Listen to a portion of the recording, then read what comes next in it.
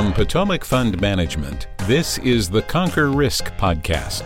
Join us as we discuss the business of running an RIA firm and the practice of investment management.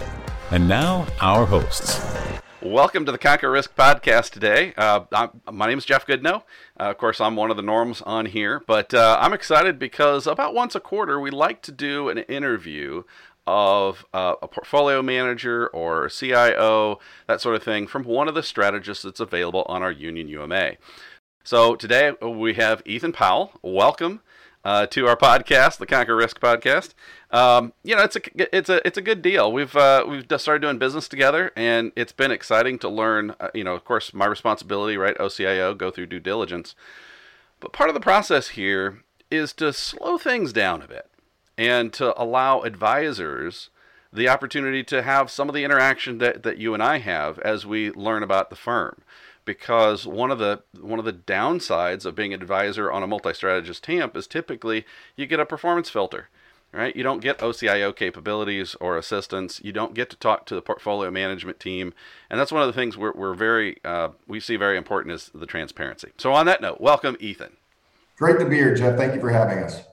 Yeah, absolutely. So a couple of things that we want to make sure, sort of disclosure. We don't talk about price, platform, or performance here because those things are better left to have a one-on-one discussion about your specific needs, etc., right? All that blah, blah fun stuff.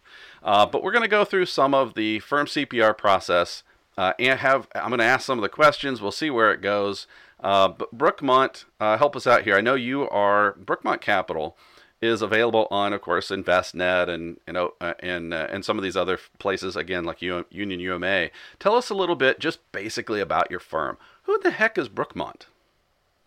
It's a great question. It's funny because it's hard to talk about the firm without talking about performance because that's really, I think, our bread and butter. But I'll do my best for you, Jeff. Stay true to the mission. There you go.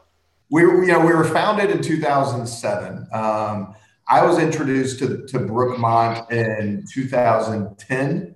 I was actually working at a large Dallas-based hedge fund, and we were running about $40 billion. And we hired Brookmont to run our long-only domestic large-cap value strategies.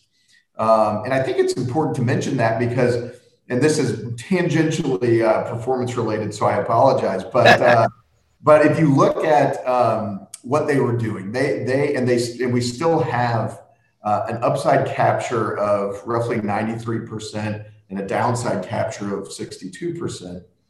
And why that's meaningful from a hedge fund perspective is hedge funds are always coming up with these really creative ways with really, really smart people of participating the upside, limiting the downside, and we had actually never seen a risk return profile in a hedge fund strategy that was trading traditional liquid equities that had that 30% upside capture, downside capture ratio, right? So it was a positive 30%. But anyway, I think that's core to who we are. And Jeff, we accomplished that really in relatively simplistic portfolio construction and investment philosophy, right? We low turnover, we're roughly 15% turnover in any given year. Long time horizons, 3 to 5 year time horizons or longer. And most importantly, we invest in strong and sustainable dividend paying quality domestic equity companies. And that's really the crux of it. Okay, so let's unwrap this a little bit. So tell us how many portfolio managers or how many are on the investment committee team? So we've got 6 that participate on the investment committee team. So we've been running the same strategy in Brookmont for over 13 years. Okay, and how big is the firm? So we're happy to say 2020 was a tough year, obviously, for everyone, but we grew roughly $300 million last year. So we're close to $800 million. Nice. Thank you. We've got these 6 investment professionals. We've got a few other support personnel, but what we try to do is do what we do best, which is analyze companies, construct portfolios, and execute on trading. But with 15% turnover, trading isn't a huge point of differentiation. So we outsource to people such as yourselves, right? That really maintain the relationships with the direct investors, so it helps to keep our operation relatively simple. Okay, so let's go a little bit different angle here. We're still really, for the most part, on firm structure, which is the first part of my firm CPR piece. Tell us a little bit about the length of time that you just handled direct business, and then sort of the impetus or the jump to become available on various platforms like Envestnet or our own Union UMA. I would say there wasn't a clean break. We still manage some direct relationships, mostly because we really enjoy the relationships and we like the people. We've been with them for so long that we have really a sense of obligation to them. It's probably 5 years ago, I would say, is we really made a concerted effort to not take more direct business. And the rationale behind that, Jeff, was direct business really it's hard for an organization like ours to scale because for any relationship that we have, we want to have a meaningful relationship. We want to be able to jump on these webinars. We want to have sponsor client events. We want to be actively involved in our partners' business and help them grow that business. And at some point, as you scale, you lose the ability to have those meaningful relationships, and the relationships become much more commoditized. So I would say it's probably been about 5 years. We really pride ourselves in understanding the ecosystem in which we play, understanding what our clients need from us in order for them to be effective with their clients, and making sure that we execute on that over and above just implementing our investment strategy. No, that's a great answer, and frankly, it matches up with number one, it's part of the reason why our firms get along so well. But I recall the first time I met Thurman, who's the primary contact person for advisors who want to learn more. And it was just easy going. I mean, in fact, frankly, to be full transparency, right? We met in person over a beer at the down there in downtown Dallas. So, it was just nice to see a group that is not focused on pitching their product nonstop, but rather, hey, you know what you do it well, and then let the chips fall where they may. One last question in this space is there a particular thing, I've asked this question before, but what's the passion that drives the action? What is it that's sort of the driving force behind Brookmont doing the fundamental work to say, okay, well, we want to have this low turnover, easy for non-qualified accounts, individual security selection, and yet you keep it at a pretty low minimum? Yeah.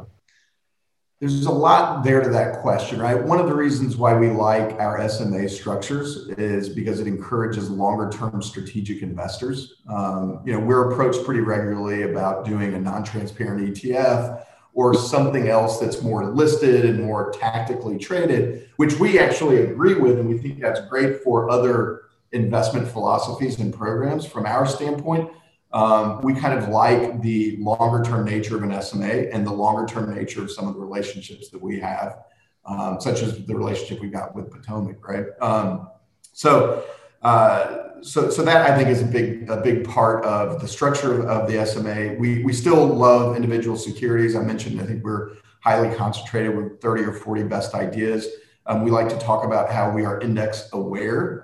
So we're plus or minus 5% of the Russell 1000 value, which is our primary benchmark.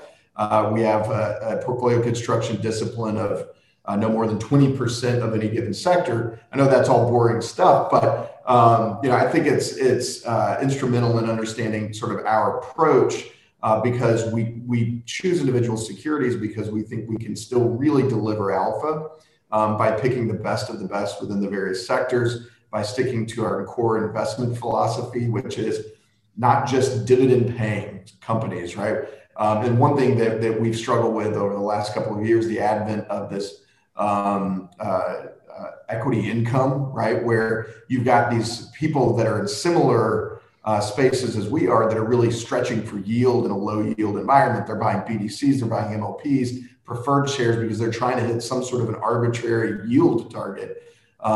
Whereas we think individual securities, you can get a competitive yield, and we we have a relative yield in our mind of 1.5% versus the broader equity market.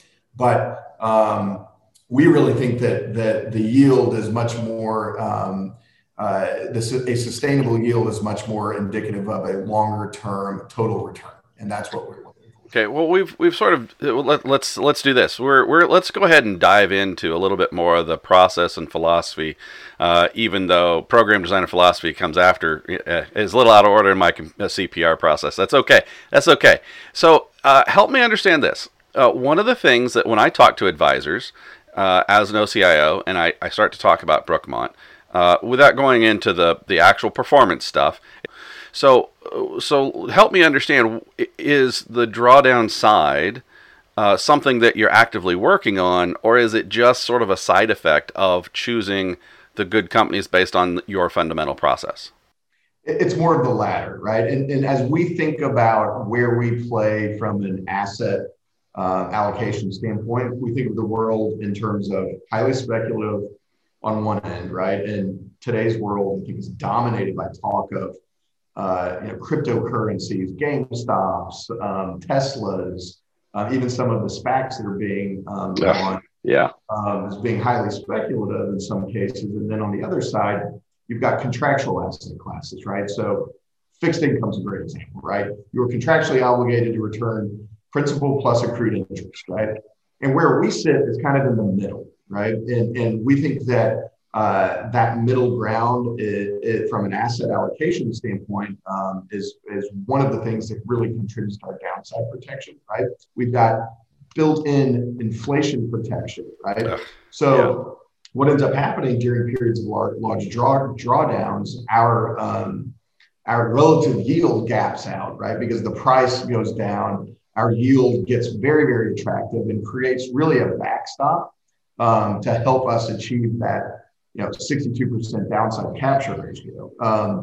And so we think that we don't do a lot of active trading in the middle of a drawdown to limit our participation in that drawdown. Rather, we really use our macro backdrop of where are we in the cycle? What are we looking at from a risk allocation standpoint within our sector allocation? And let that macro positioning really drive the investment returns. Okay, let's appreciate that. Let's dive into something else. You've recently done a name change on the two portfolios that are available to us. Can you describe a little bit about what the kind of why you went through the name change? And it's okay to go ahead and name the two portfolios. But again, I just want to help advisors understand, because this is one of the things that I end up having to answer myself. Well, and Jeff, we did it because we believe that it is more indicative of the investment philosophy, and frankly, is easier for you and your advisors to understand and explain, right? So our core portfolio used to be called the Dividend Equity Fund, which, as I mentioned earlier, people were getting confused with equity income, right? And so then immediately people say, okay, it's dividend equity, therefore I'm buying it as a fixed income replacement, right? And that's not the case, right? So we changed the name of that fund to Dividend Growth. It's our dividend growth strategy, because ultimately, we were always looking at strong, sustainable dividends and growing dividends. And almost 50% of equity markets return over the last 100 years is attributable to dividend income, right? Right. So for us, it's more of one of the core reasons why you're in the equity space is that return of capital and the growth of your capital and the ability to sustain that return of capital, right? So dividend growth is what our legacy dividend equity fund is now called, because it's capital appreciation and dividend appreciation as well. We used to have a fund that was actually ironically called Dividend Growth, that we changed the name to Quality Growth. And that's the one place where we had a slight tweak. We never had, in Dividend Growth, we never had a hurdle from a dividend distribution standpoint. But what we did there is we said, okay, we're going to take the same dividend growth philosophy, from our anchor strategy, and we're going to apply it to free cash flow. And we're going to remove the requirement that they're paying a dividend today. Rather, they have the capacity and the expectation to initiate a dividend in the short term, right? Gotcha. And what we're trying to do there is we're saying, remember how we talked about speculative equities, right? What we're trying to differentiate is this isn't a speculative growth equity. This is a core fundamental growth equity that has free cash flows that demonstrate that it is in the short to intermediate term going to be transitioning from a pure play growth speculative play into more of a value return of capital play. All right. Well, that is helpful. Again, advisors sometimes see something or a performance filter, or they might come across your name, and if they see any history, all of a sudden, wait a minute, they come across something that maybe has the older name, and I thought it would be good to put it on record about the name change. All right. So as we're moving forward, right, let's hit some of the basics very quickly here. Communication. Tell me a little bit about how you interact with advisors. Are there monthly newsletters? Are there everything done via email? Is there an entire sales team? Hit a little bit of that in. So you mentioned Thurman, who is our primary liaison from an investor relations perspective. He's great.